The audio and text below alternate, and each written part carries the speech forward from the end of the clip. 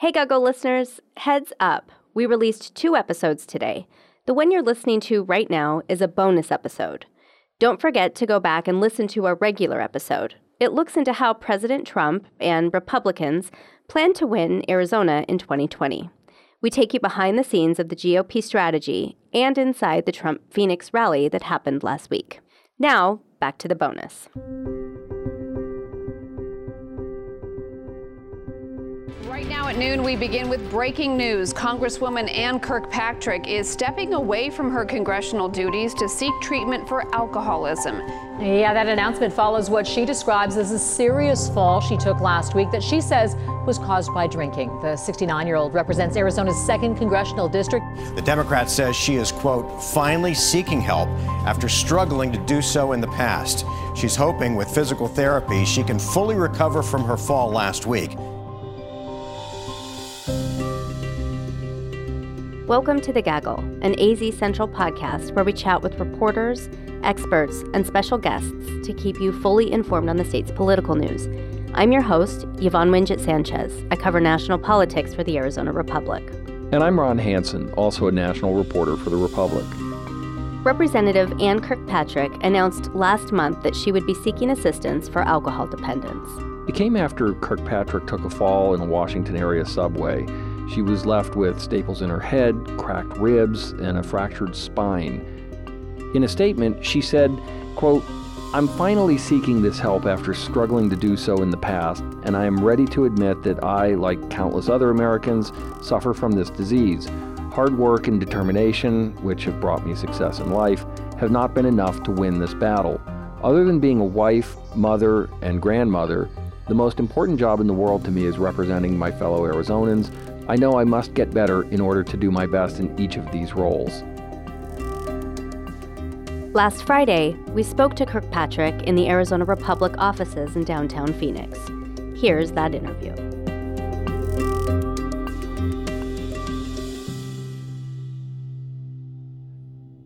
Congresswoman Ann Kirkpatrick, thank you for joining us on The Gaggle. My pleasure. I think let's start with the most important question. How are you feeling physically and mentally at this point? Very good. Very good. Had a bad fall, recovered from that, thank heavens, and I was very lucky. No permanent injuries, no head trauma, no broken bones, and, it was a little bit of a wake-up call for me. But it's all good. Good. So give us a sense of what your recovery so far has been like. There's the physical side, and then there's the counseling and the longer-term stuff. Give us a sense of that. What are you doing? Well, I've really made a commitment to it, to my recovery, full recovery, and have a lot of family support, which is nice. So doing everything possible. I just like to think of it in terms of having my toolbox available, and anything that I think I can equip my toolbox with that's going to be helpful to me, I'm doing. Does that include, like, Alcoholics Anonymous? I'm not going to name any organizations because that's confidential, but whatever is available. Do you have a sense of how long you're going to be in this kind of recovery program? For the rest of my life. Yeah. Yeah. And what have you learned about yourself since the accident? It's been interesting. So I'll just talk about alcohol. I grew up in the White Mountains on the Apache Reservation where alcohol wasn't legal, and then we moved to a Mormon community and nobody drank. Started drinking a little when I was at the University of Arizona, typical for University of Arizona students, I think, but not on a regular basis. So I was a serious student. I was in law school. I wanted to get good grades. I wanted to keep my scholarship. And then I was a prosecutor. And then I had my family. So it was probably about 10 years ago that I actually started having a daily drink. And it started out maybe a glass of wine with my husband at night. And then a couple years later, maybe 2 glasses, and then, it progressed from there. And that's the nature of the illness. It's progressive. What have you found out about yourself in all of this? Have you sort of outlined, when you started to take it up, but have you found out, you're stronger than you knew, you're weaker than you knew? Have you done any kind of reflection on that? And what have you found out about others? Yeah, I've found out a lot. And so, I went to a recovery facility, and just listening to people's stories about this, it's really raised my awareness. And the outpouring of support that I've gotten from people across the country has just been amazing to me. And so I think it's a problem that a lot of families are dealing with. And there aren't a lot of really, really good resources, quite honestly. So I'm willing to talk about it. I'm willing to help in any way I can, because I think a lot of families are really, really devastated by this. Give us a sense of what that response has looked like to you and to your office in the days since your announcement. It's been very surprising, quite honestly. I was not expecting that kind of response at all. And then it started almost immediately. And so I wanted to be open and honest. I've always been open and honest with Arizonans and with my family and my children and my grandchildren. And so we came out right away with a full public disclosure, the outpouring of support and especially among my colleagues in Congress. So I think it's something people want to talk about. One of the things that struck me with this was that people that in the delegation and others just didn't know this was an issue. This really struck them as a surprise. Were you concealing this? Did you just, were all the signs there if people had been looking? Was it just not an issue that was ever evident to most people, do you think? Yeah, I think you're really right about that, Ron. I didn't go to bars. I didn't really drink publicly.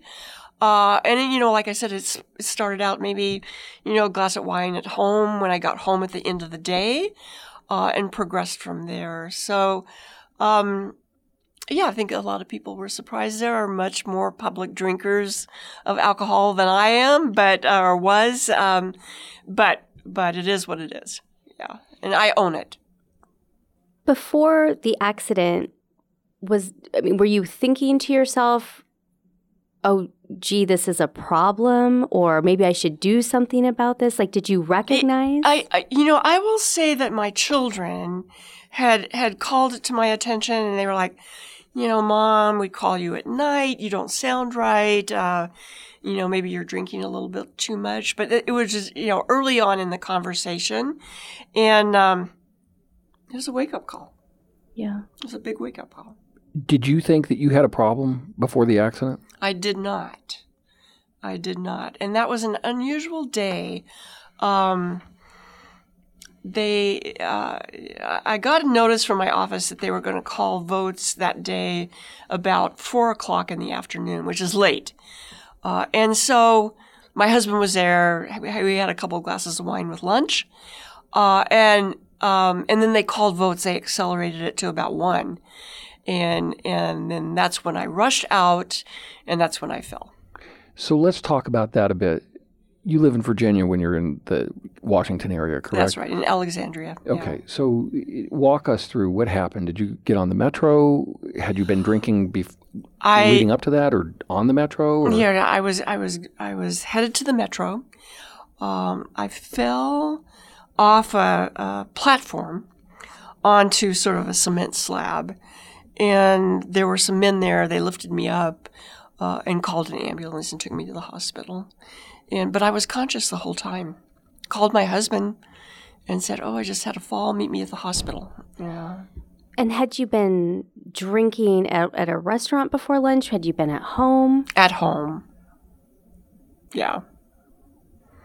And were you at the King Street station? Yeah. Okay. I was at the King Street station. Okay. And so this is before you got on the train then?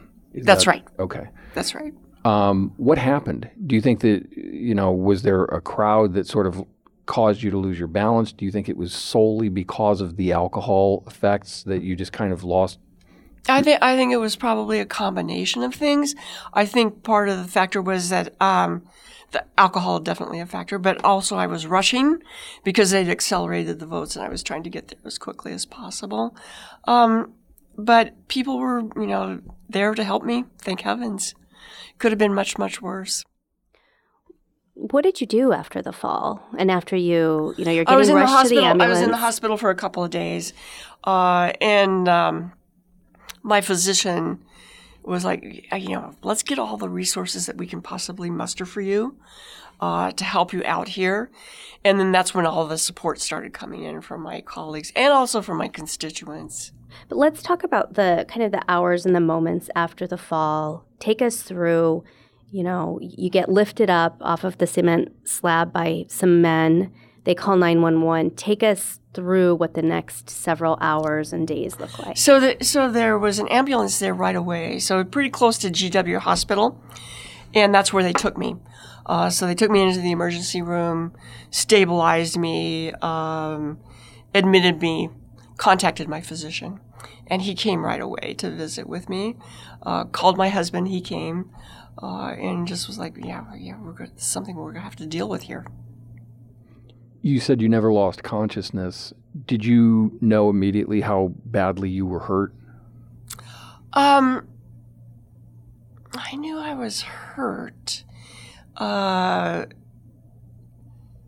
think the injuries at that point were more bruises, and I was just thankful that I didn't have any broken bones. So I was up walking within hours of being admitted to the hospital, and that was really important to me, to be mobile, walking, and keeping my muscle strength. What did the kind of first conversation feel like for you to talk about alcohol as you described it, the underlying problem? Yeah, I mean,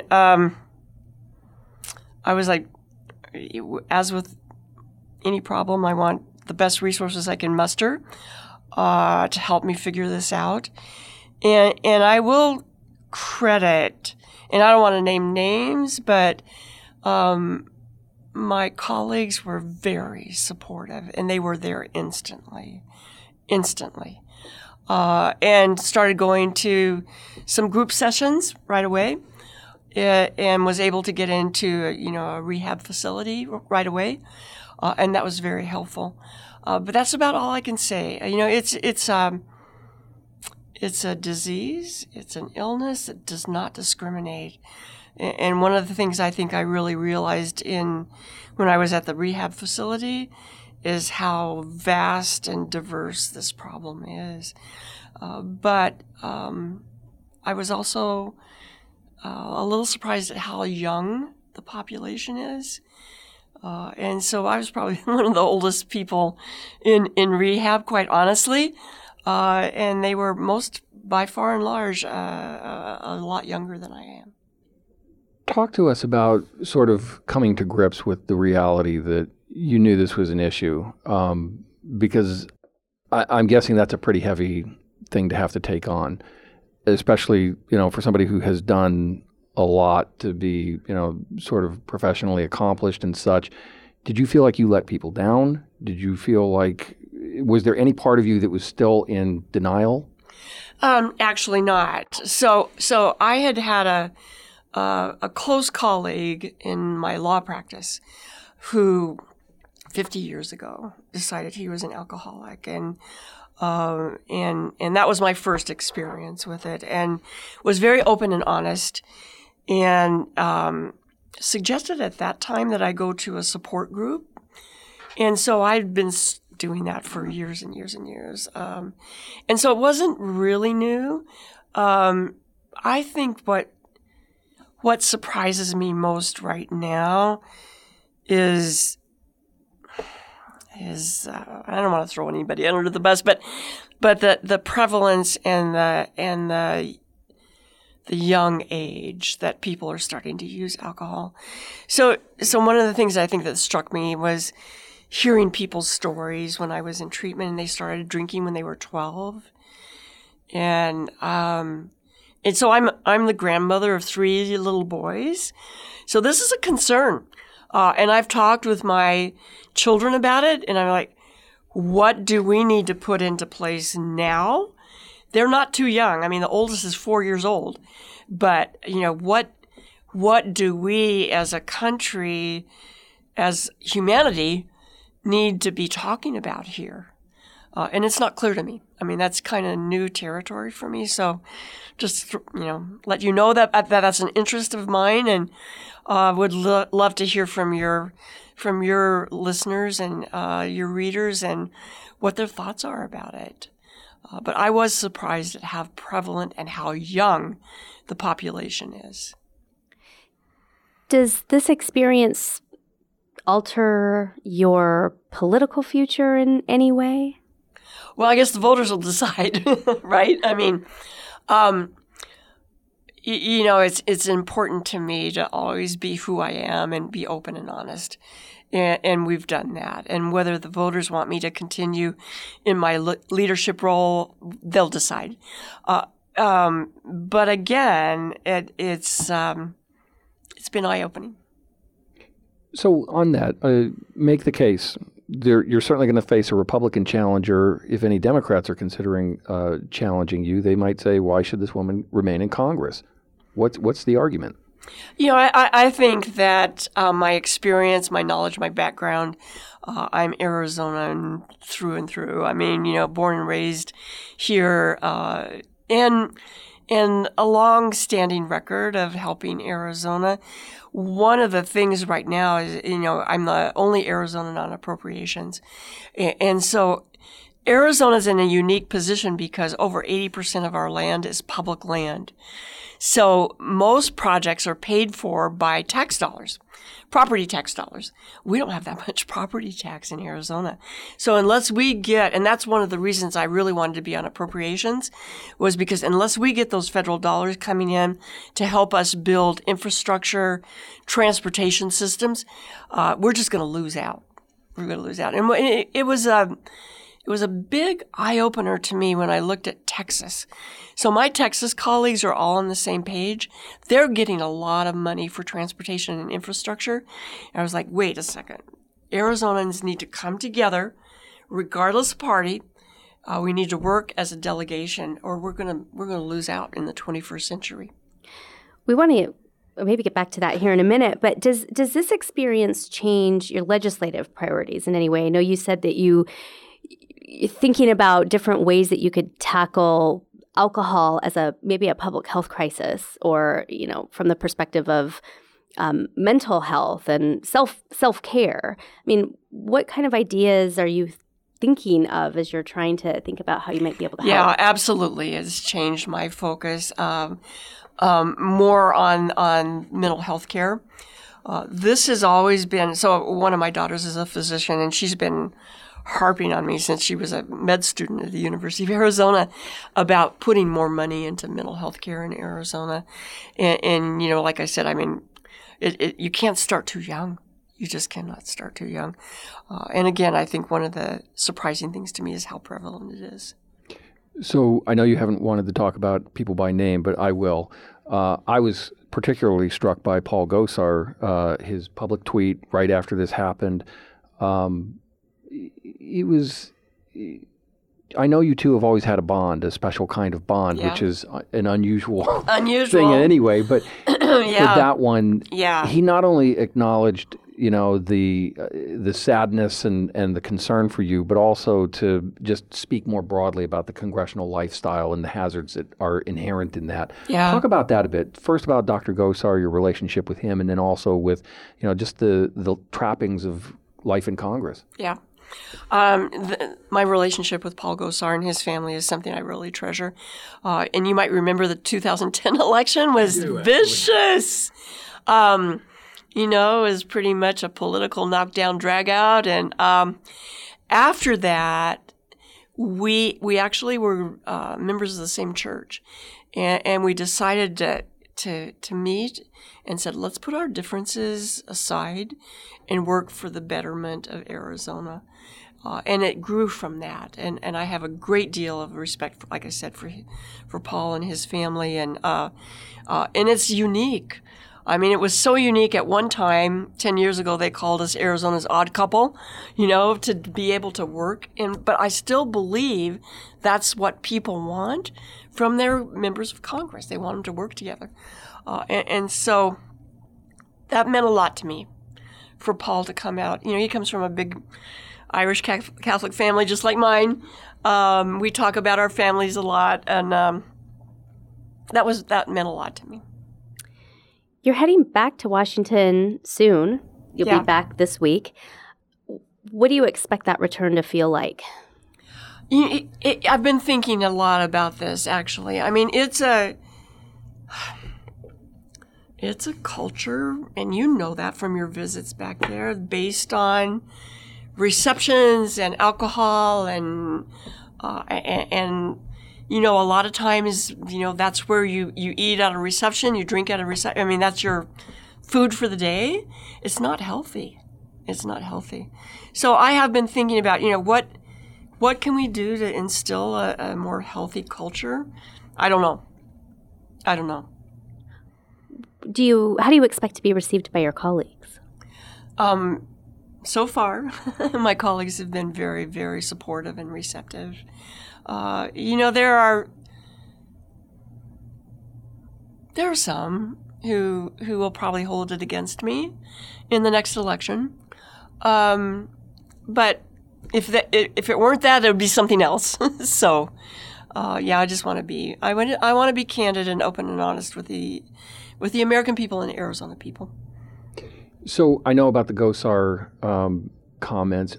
Are there any other comments, messages that you've received that are especially poignant or meaningful to you for any reason? Yeah, I mean, Dave Schweikert has become a great friend. Reached out right away. Ruben Gallego, the whole delegation really just came together, and and Ron Barber's my district director, and I spent all day yesterday in Tucson with Ron, but just having that level of support. But I mean, it's a problem that a lot of families are dealing with. What about with your husband and your kids? Are they not drinking around you? Are they not drinking at all? They don't drink at all. Yeah. So you've decided to really kind of they drank before, and you've just decided to tackle this as a family. I mean, my husband, I don't know what he does when I'm not with him, but yeah, and my children don't. Yeah. Well, I want to talk a little bit about this decision to be open and honest and transparent. What were the conversations? I mean, can you kind of take us behind the scenes and into those conversations to decide to address this in this manner? Yeah, I think one of the most informative things for me is I got a book on brain development and what addiction does to the physical part of the brain. So my daughter's a neurosurgeon, and conversations with her about this, and it's irreversible. It's irreversible. So the brain damage that's done doesn't really reverse. And so how did that inform the decision to put out a press release and announce to the public that this was something that you were dealing with? I mean, why did you decide to address it in this way? Yeah, I think my daughter's information to me and what she sees in her medical practice had a big influence on making this more public. And like I said, I own it. But the problem is still there. Any advice to somebody who thinks they may have a problem right now? They haven't had that moment where it was undeniable. Any words of advice for them? I would say have an honest conversation with your family. I think they're the ones who notice it first, and it's not easy. I mean, I really encourage, there are a lot of different support groups, and I don't endorse any one. What I've learned is there are different groups for different people, and they tend to like whatever they're attracted to. But don't sweep it under the rug. Be open and honest. And but I do have some concerns at some level. Is I'm not sure we really know in this country the damage that's being done. So it's been eye-opening, but it's a process, and it's something that I believe I'll be pursuing the rest of my life, God willing. And I was an Asian studies major in college, and the opium addiction in China took the country down. And so I think it's something that we have to talk about. Not to say that it's going to take our country down, but it's just, it happens. It happens to civilizations, and it happens to humanity. Do you trace the increase of alcohol that you were consuming to any person or era or time or political event or life event that was happening with you and your family? Not necessarily to my family, but one of the realizations I had when I was in treatment was the extent of fentanyl use in this country, which is, I didn't even know what fentanyl was, and how available it is and how addictive it is. So I have a concern about that. And I don't think we talk a lot about that in Arizona yet. I mean, it's a pretty big part of the conversation on the East Coast, but not so much here. But you personally, did you trace your personal increase, your consumption of alcohol to any particular time in your life, or? Not necessarily. No. Okay. Well, Congresswoman Ann Kirkpatrick, thank you for coming in and sharing your thoughts and experience. Thank you, Ron. Thank you. Thank you both. Thanks. Thank you.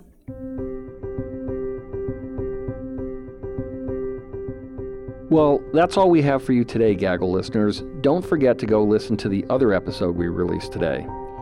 As always, thank you for subscribing to us and hanging out with us each week. We appreciate your support, and you can always find our written content on azcentral.com by clicking Politics.